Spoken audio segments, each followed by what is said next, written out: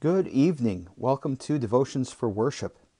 We begin our evening devotion with some words of comfort from Psalm 22. You are he who took me from the womb. You made me trust you at my mother's breasts. On you was I cast from my birth, and from my mother's womb you have been my God. We pray.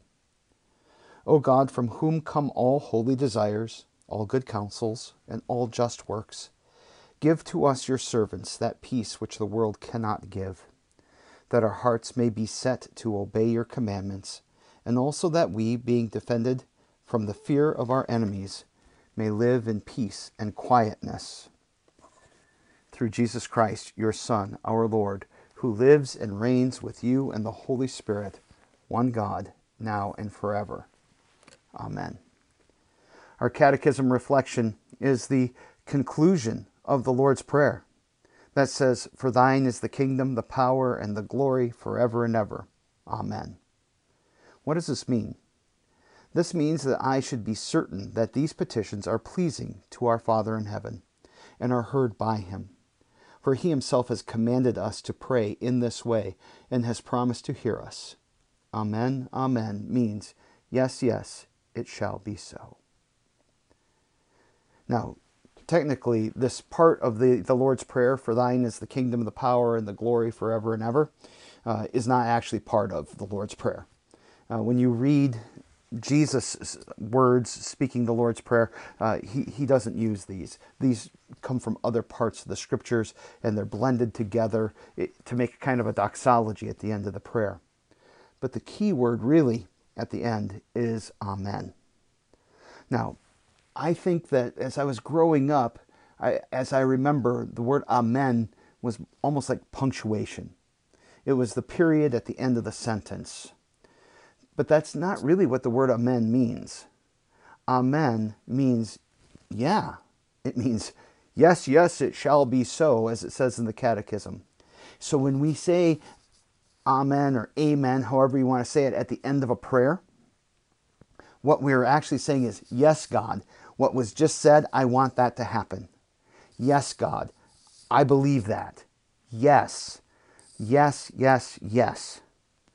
And so when we come to God, our Heavenly Father, and we lay our requests before him, it's with this Amen type of confidence that God indeed wants to hear these prayers, that he is pleased when we pray to him, and that he himself has actually not just invited us to pray, but he's commanded us to do it, so that we would come to him and lay our cares and our concerns before him, that we would come to him and he would teach us to pray about his name and his will and his kingdom, and we would see all of these great blessings that he gives us, and that we would look at him and just say, yes, Lord, thank you.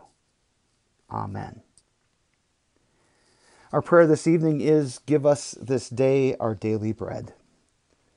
Heavenly Father, you give daily bread to everyone without our prayers, even to all evil people. But we pray in this petition that you would lead us to realize this and to receive our daily bread with thanksgiving. Make us mindful of all that you give us that has to do with the support and needs of the body, such as food, drink, clothing, shoes, house, home, land, animals, money, goods, a devout husband or wife, devout children, devout workers, devout and faithful rulers, good government, good weather, peace, health, self-control, good reputation, good friends, faithful neighbors, and help us to always give thanks to you. In Jesus' name we pray. Amen. The grace of our Lord Jesus Christ and the love of God and the fellowship of the Holy Spirit be with you all. God bless your night. I pray that he gives you peaceful rest tonight, and that in the morning you could come back and join us for a morning devotion. Just as a quick note, the prayer that we used earlier comes from the Lutheran service book, the hymnal of the Lutheran Church Missouri Synod, and it is called the Collect of Peace. God bless you.